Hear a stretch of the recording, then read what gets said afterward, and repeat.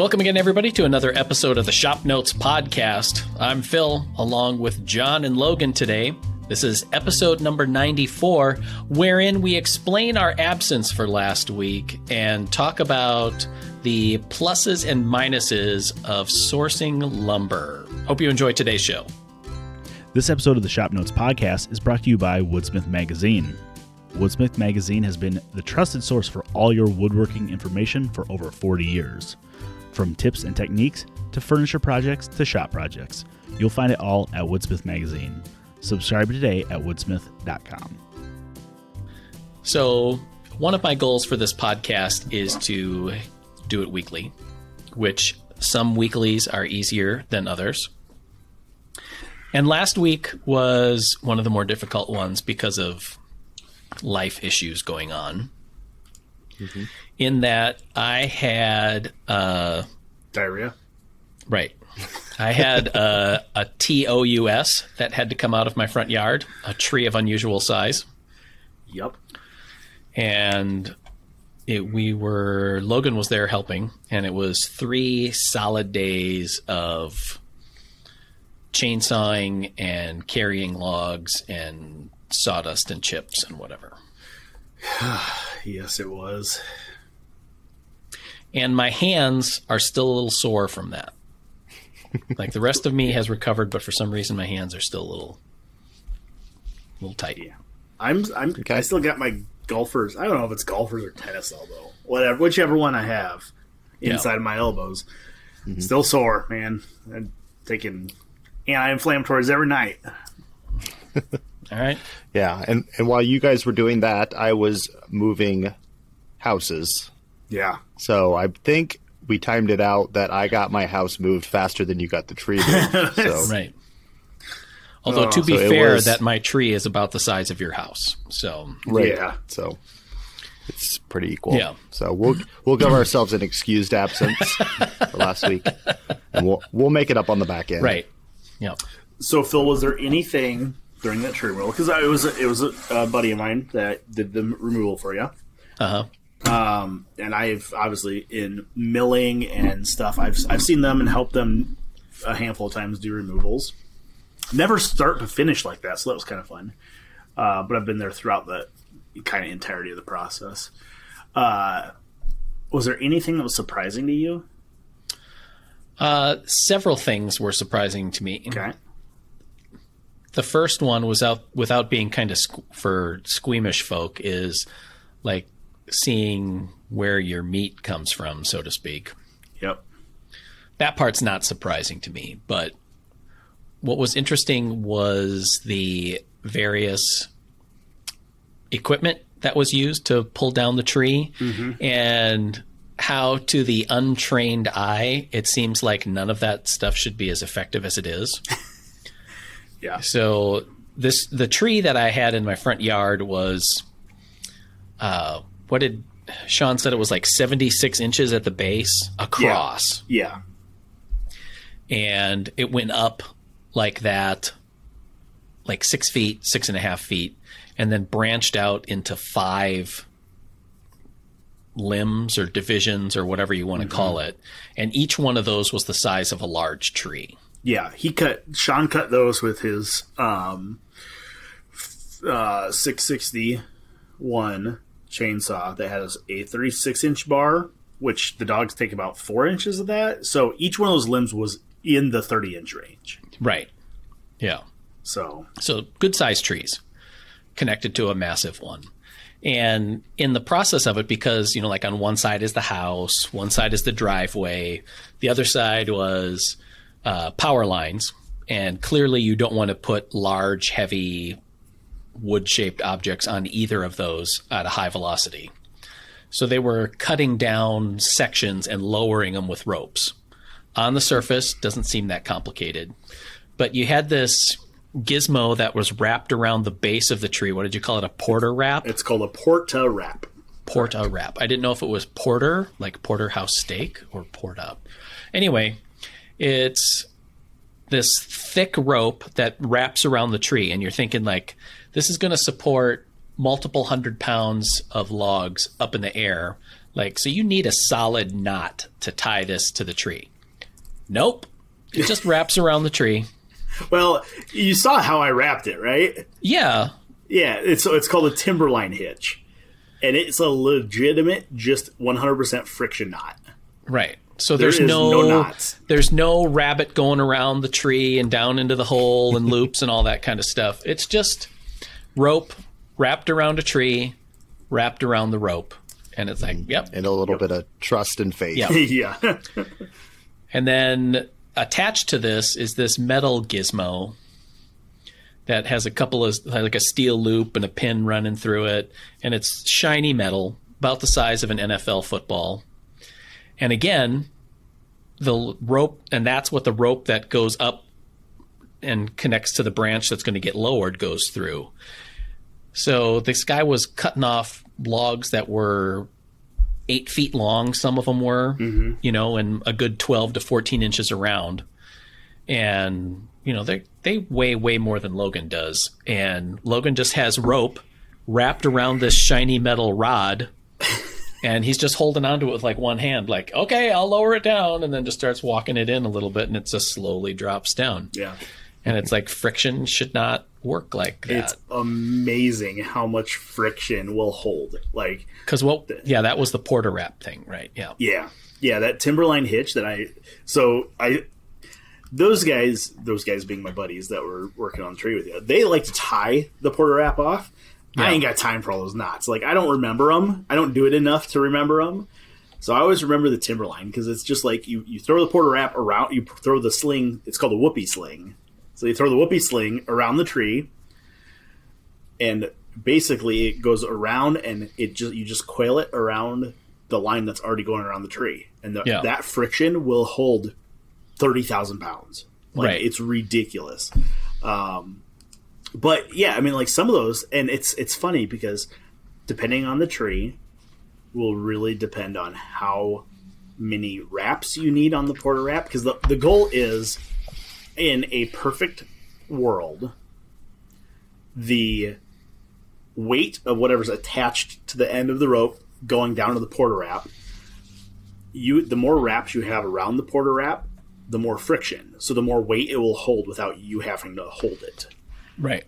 But in a perfect world, one hand, you can just hold it, and if you walk in, the branch lowers. If you don't move, you don't feel any extra weight. So that's kind of the goal. Yeah. But it's amazing how different trees are, because this is a silver maple. I mean, it was a big silver maple. So it's fairly lightweight. I mean, didn't seem like it on Thursday morning after one day of doing it, but it's just phenomenal. It's cool. And it's like looking at the tree, it's like it's the old, how do you eat an elephant? One bite at a time. I mean, it's just one piece of tree at a time. Yeah. So a lot of my friends and family obviously know that I'm a woodworker.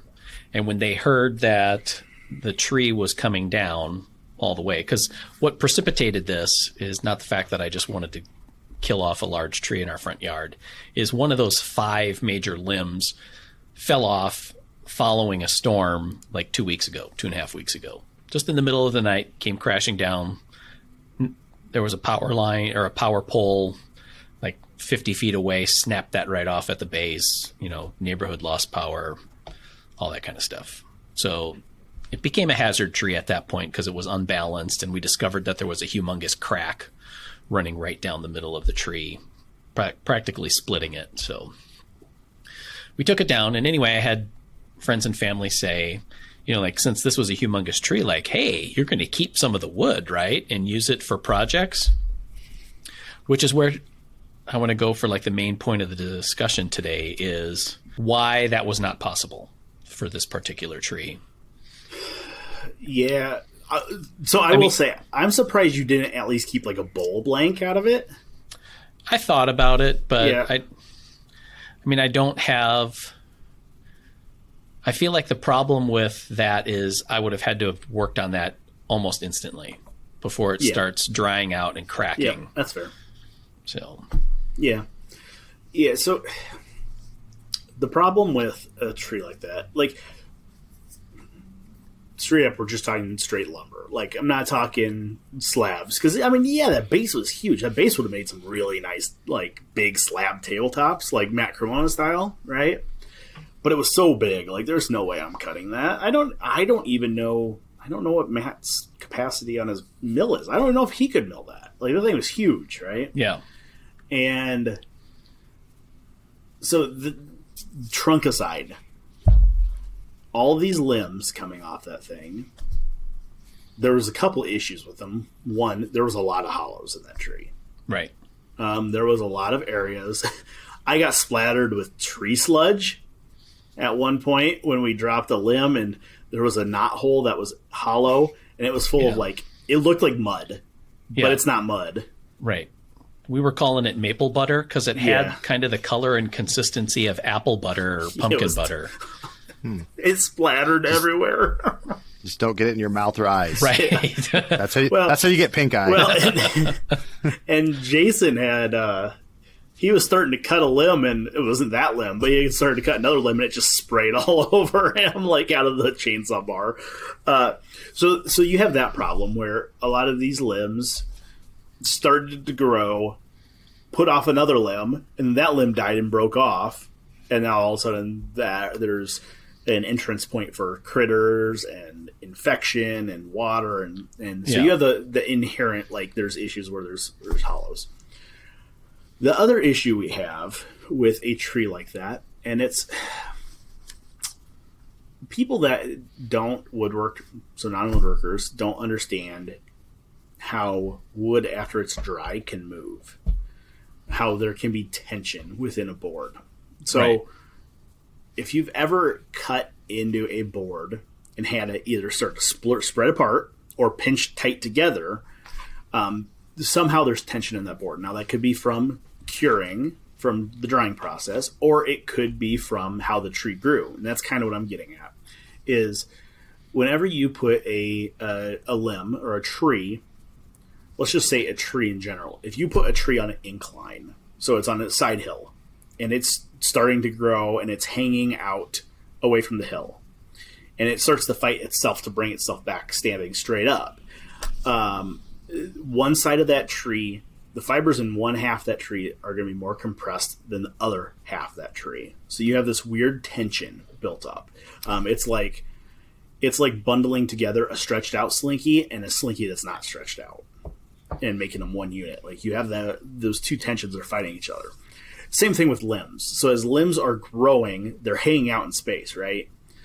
The bottom half of that limb is under compression. The top half is under tension. So you have these, and as soon as you cut it and release it, that tension doesn't go away. That tension has been grown into that limb for 50, 60, 70 years. Right. So I get a lot of, again, when I say non-woodworkers don't get this, I get tree guys that still bring me limbs, and I'm like, I don't want limbs. Like, no, I don't want them. Like, even growing at a slight angle, you'll get some tension, and you can see that when you cut a board off of a cant. That board will kind of start peeling up as you're cutting, or it will start shifting left or right. So all of a sudden, you'll look back at your board and it's curved a half inch away from you, which is, it's like, how is that doing that? But I guess that's the inherent thing why a tree like that, big, huge, beautiful silver maple, of BBS, a big, beautiful silver maple, BBT, big, beautiful tree. Yes. Okay. A big, beautiful tree. So a big, beautiful tree like that doesn't necessarily mean it's going to make good lumber. Right. I mean, there is usable wood in it if you were turning. Yes. And you wanted carving, like bowl blanks or carving. Yes. You cut out several burls. I did. Yeah. I cut off a bunch of little tiny little burls that I don't know if will be anything or not.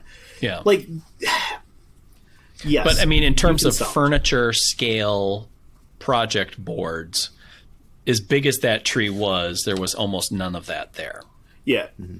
There was a couple that if you said, hey, I want to save something, there is one particular, that last stem that got dropped that almost grew straight up.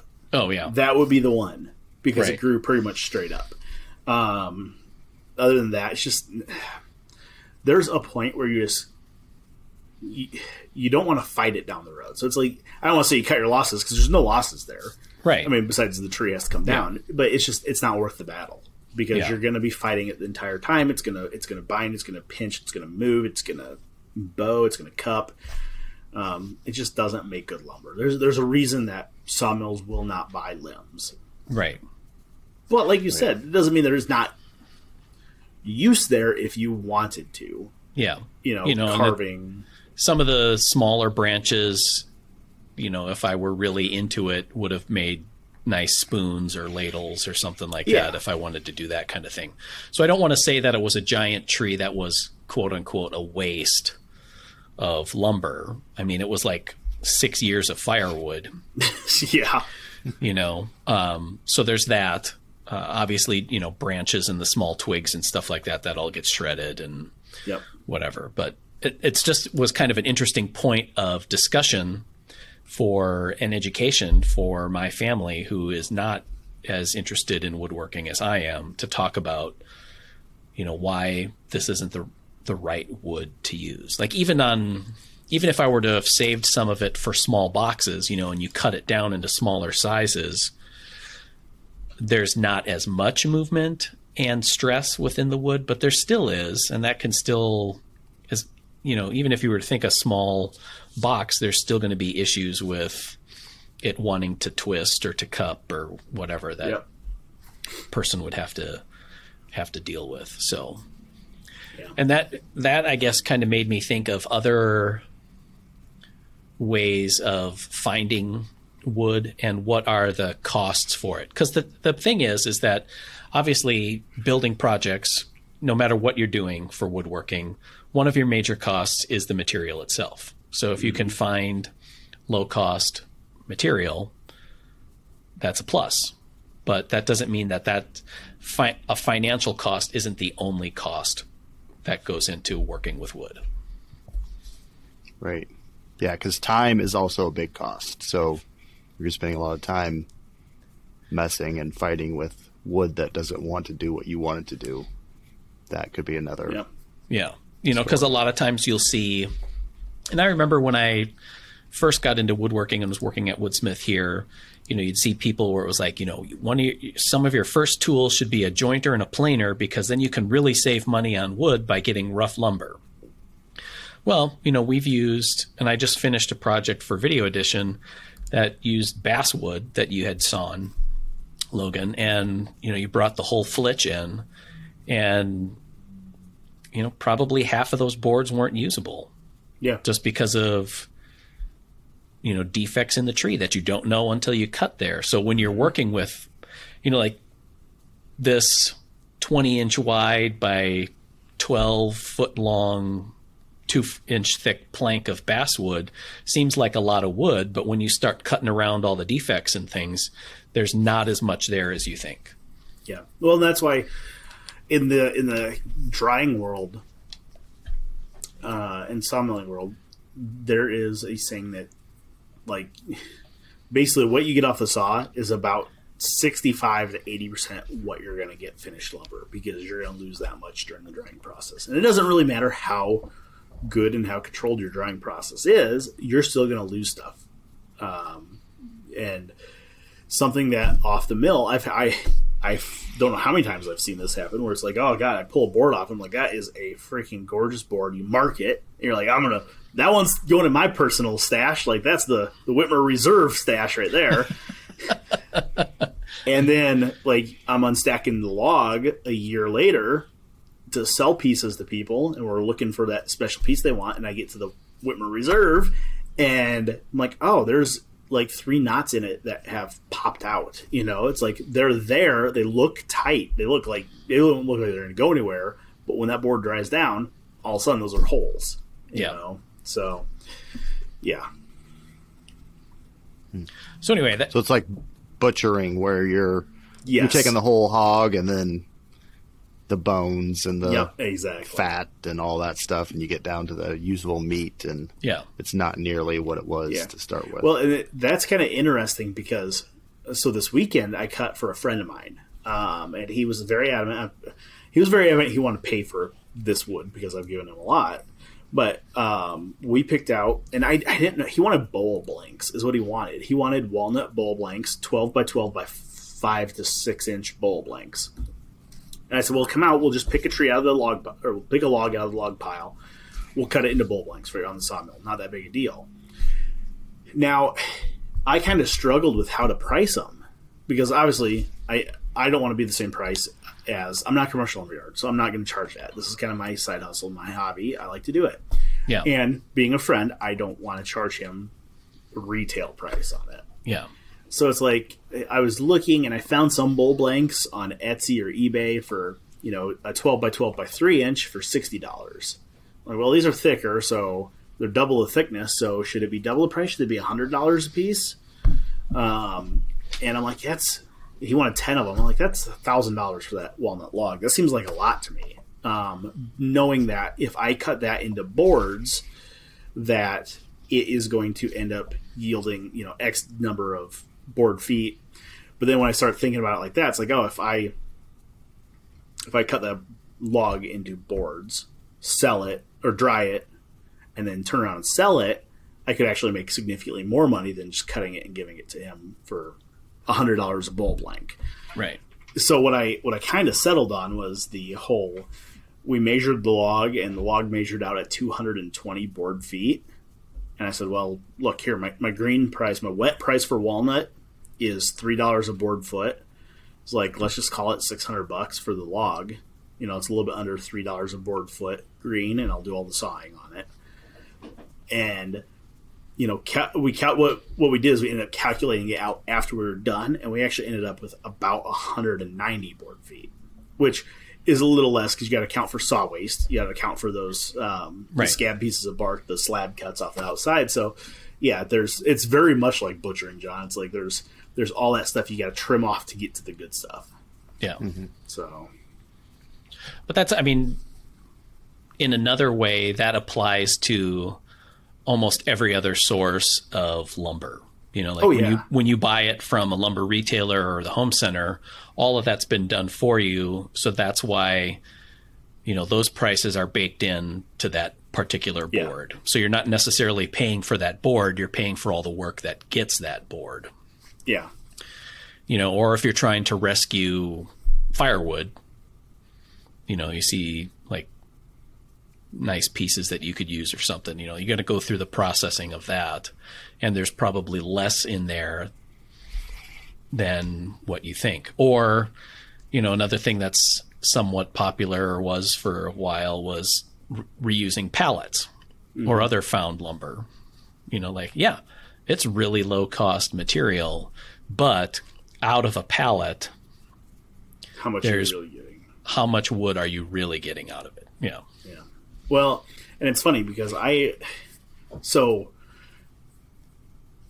used to get pallets in from it'd be China, Asia somewhere, when we bought rings for our ring binders we made. And occasionally I'd get like really cool pallets. Like, I don't know what the heck this is, but it's like 3 times as heavy as that white oak pallet that's sitting there.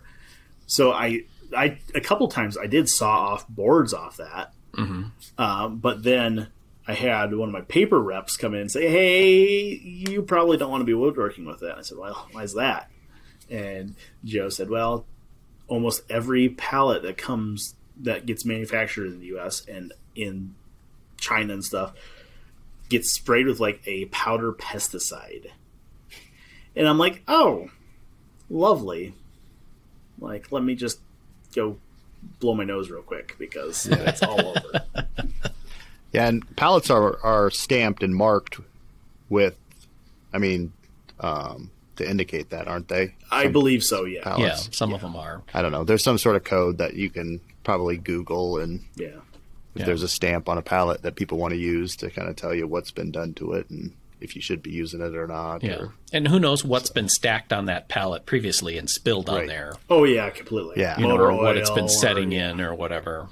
Yeah. And I'm not saying that it's not a good way to get some wood. Right. I'm not saying that. I'm just saying there are definitely some health considerations to take into account when doing that. Yeah. And you should just be a little clear-eyed as to what to expect from it. Yeah. Right. And that's why I only use railroad ties for all my woodworking. Yeah, because once you get through the creosote, it's all good stuff. Yeah, it's all good. Yeah, it's all cream. Yep. Yep. Which is funny. I've heard of guys, and actually, I was talking to a guy a couple of weeks ago. He was at my house buying some parts off my sawmill for his sawmill, and he said, "What did Dave said he did?" He was cutting a lot of white oak. He's restoring a Civil War era farmhouse in northern Iowa where he lives. He lives at the house. But he also said that he has a bunch of his son worked for like Mid-American or something, and he's like, I have so many power poles sitting there ready to cut, and he said they're all country power poles, so they're not like in town where you get like all the nailed posters on them. And he said they are the nicest cedar that you have ever seen. Really? And I'm like, it's like, hey, buddy, next time you come down to buy parts, why don't you bring me a gooseneck trailer full? But yeah, I mean, I don't know. You know what I have heard, and I don't know how viable this is, and I don't know if this is true everywhere, but I've heard a lot of guys say that they get free drops from either sawmills, so sawmills that cut boards to common sizes, and they will just give those away. So you might get 2 foot, 3 foot sections of random species, or get them dirt cheap, or cabinet shops. A lot of times will have drops. My father-in-law worked for a millwork here in central Iowa, and like everything that came in, if they were running 50,000 feet of crown molding, they cut everything to 16 foot, and it might be a 20 footer that got cut to 16 foot, but there would be a 4 foot board that would be left that would just go in the scrap pile. Yeah. So, and it's kind of like the epitome in what I try to be in my shop with, like, hey, it ain't part of the project, it's going away. Right. Which is funny because it's the same way here in our shop, where we're very particular, on our projects, because we're trying to make magazine quality projects. So we have a lot of usable cutoffs that kind of just pile up because we're constantly building furniture. And like anytime I'll bring my dad through the shop, or, somebody that doesn't work here through, and it's like, you guys are just throwing that away. Like, there's a lot of usable stuff in here. So it just piles up. So eventually we do throw it away because we're always making more, right? Scraps. So I've always thought, like, oh, do we need to like bundle this all up on a pallet and set it outside, sell it, or or say, hey, somebody come get this, or put it out for free or something sometime. Yeah. Because it is, for most people, it's usable stuff. Yeah. They wanna depending on what you're doing. Yeah. I've built several projects out of just leftover materials from work here. I know some of the smaller pieces get cut up, and Chris uses them for his outdoor furnace for keeping his house warm through the winter. So there's that. I was also thinking, as we were talking here, John, about the trestle table that you designed. Yeah. That we deliberately used reclaimed lumber from a farm building in Iowa. Yeah, I think it was a corn crib up by Ogden from the 1800s is what they said it came from. Yeah. And we got those in, and we left a rustic surface on the top of the table. But, there was still effort in transforming that into project parts, too. Mm-hmm. Even though we got X beams of this size and whatever, 100% of that did not go towards the project. Right. And let's be clear, those were not cheap materials either. No. Anytime you're talking reclaimed, it depends on how you're sourcing it. Yes. If somebody sells something as reclaimed, a lot of times there's a upcharge for that. Yeah. Right. Now, if you go do it, that's a different story. Yeah. But which I was surprised how well, they this was their business, is to reclaim lumber and resell it. And they go through and they pulled every single nail, removed every piece of metal, and it was pretty clear. And some of it we did end up like resawing some stuff and milling it down. And I was figuring board feet, and it seemed expensive for reclaimed lumber. But then when I started figuring board feet for what, once the roughness was removed, it was straight grain Douglas fir, and what we paid pay for it like out at the Woodsmith store. It was pretty cheap. I think once we figured out what this was, it was probably $3 to $4 a board foot. Yeah. Okay. If you wanted to look at it that way, yeah. To get straight grain, old growth Douglas fir. I mean, it was very tight grained, and so I mean, it was pretty good stuff. So yeah, and to be clear, I'm a pretty thrifty woodworker, so I'm not gonna discourage people from using one particular source or another, try and downplay one or another. It's just the idea that low cost is only one leg of the table of putting together this project. That while it might be inexpensive, there's probably a lot more time or hassle or investment in converting that into project pieces than there would be buying it straight out as boards. My only experience really that has, I've had a lot of experience, if you guys can believe it or not, that have bit me in the butt. But the one that I can think of off the top of my head was my my workbench. I built it out of a bowling alley, a Maypole bowling alley, thinking, oh, this is like dirt cheap per board. If you were putting it in board foot terms, I bought it was like 3 foot wide by 10 foot long, 2 inches, or maybe 3 inches thick. Like it was like under $1 a board foot. That wasn't until I realized that every one of those laminations was held together with like 6-inch twist cut nails. And I was trying to pull them out. Oh my gosh. Like, my wife looked at me about halfway through the project. She's like, you should have just bought all that. It's like, yep, I should have. You're right. So. Yeah, funny to say, kind of the same, talking about wood floors. When I was redoing my kitchen in our old house, there was wood floors in the living room that kind of connected to this kitchen, that if I went to like Home Depot and bought oak wood floors, it's like all clear oak, and it would not have matched what was put there in the 60s, where it was a lot of, different colors and not really uniform looking.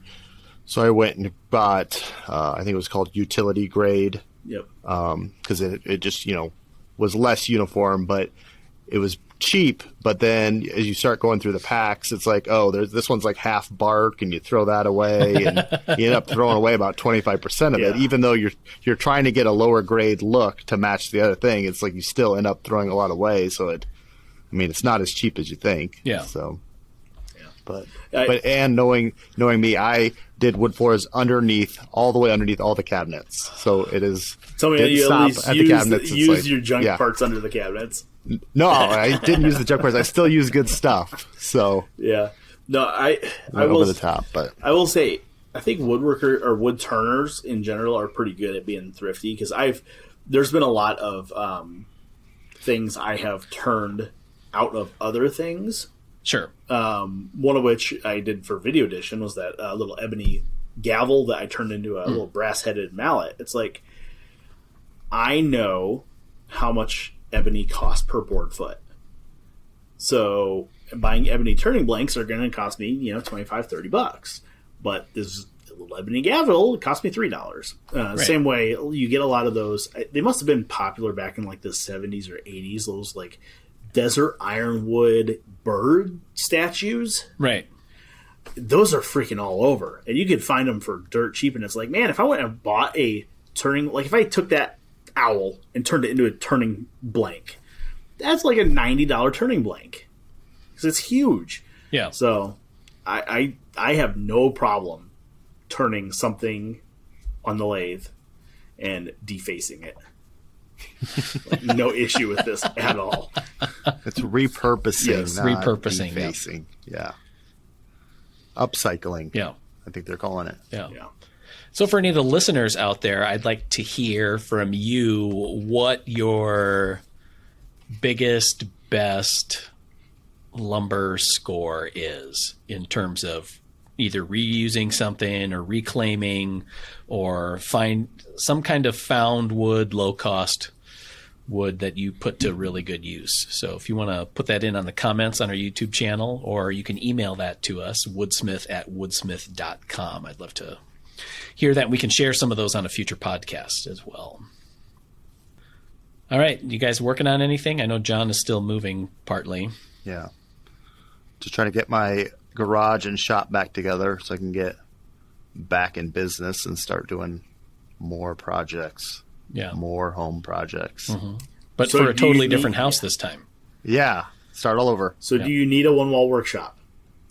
I'm thinking that I do. Yes. Because I was kind of thinking about that, and it's like, you know what would work in here? A one-wall workshop. Yep. So start over, and because it's like, you know, in a lot of garages they have that little bit of foundation that sticks up. That if you have cabinets or shelves, you got to either notch around or deal with that. It's like, you know, if you just did it all like a wall hung bench and you know, some hung cabinets rather than you know on the floor. Yeah, get some up off the. And the other thing is I've noticed is that my garage floor slopes.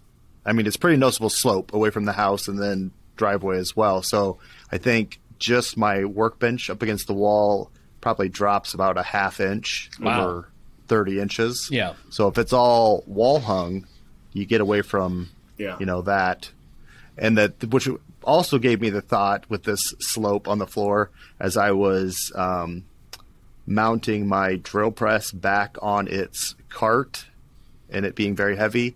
If I have carts in there and they decide to start rolling, they could be down at the bottom of the driveway real quick. Okay. Which would be scary with a top heavy drill press on there. Drill press. Yeah. And at the bottom of my driveway is the neighborhood, and across the driveway or across our alley is the neighborhood transformer and utility boxes. Okay. So I was like, okay, this could get. So you need a really threshold. That you need. You need that speed bump. Yeah. Little bumper. Yep.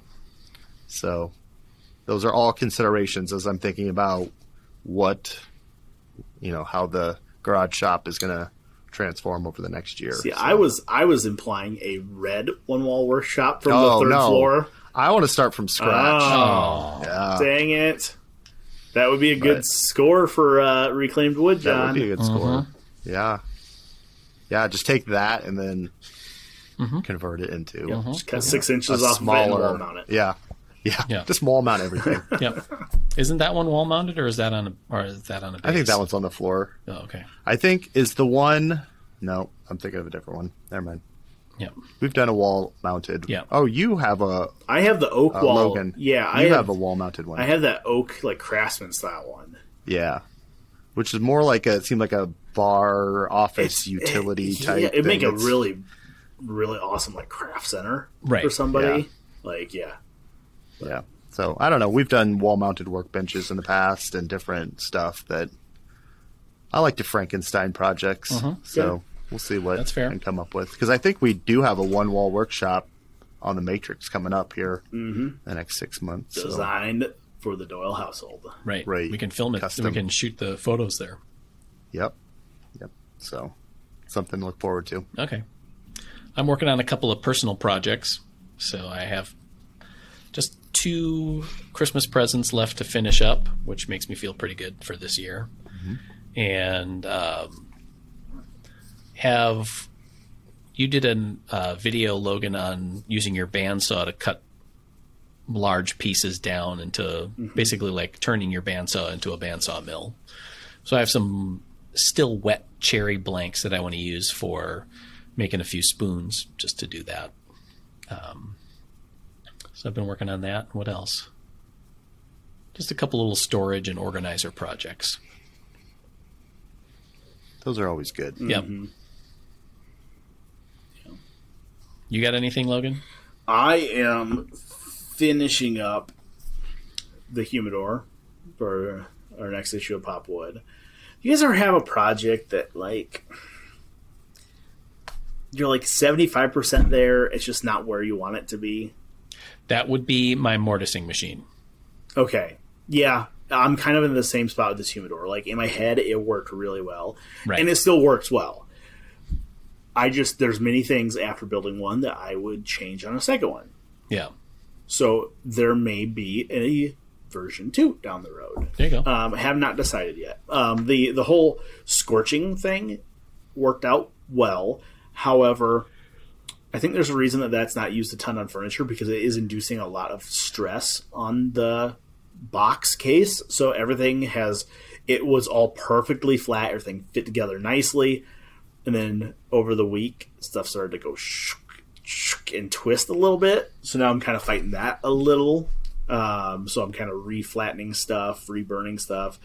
There will be a version 2. I am happy with this one, but I'm not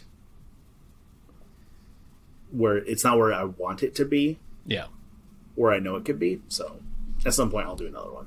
Okay. Yeah. Cool. All right. I think that wraps it up for another episode of the Shop Notes podcast. Again, if you have any questions, comments, or smart remarks, I want to hear about it. You can send it to us on our YouTube channel where you can watch the antics of our episodes, or you can send an email, woodsmith@woodsmith.com. Please let other woodworkers know. Leave us a good review on Apple Podcasts and wherever you get your podcasts to help get the Shop Notes podcast on the screens and on the radar of other woodworkers like you. Thanks for listening, and we'll see you next week. Bye, everybody. This episode of the Shop Notes podcast is brought to you by Woodsmith Plans. You'll find nearly 1,000 plans covering everything that you'd want to build, from furniture projects to gift projects, kitchen accessories, workshop projects and jigs, and more. Find your next project at woodsmithplans.com.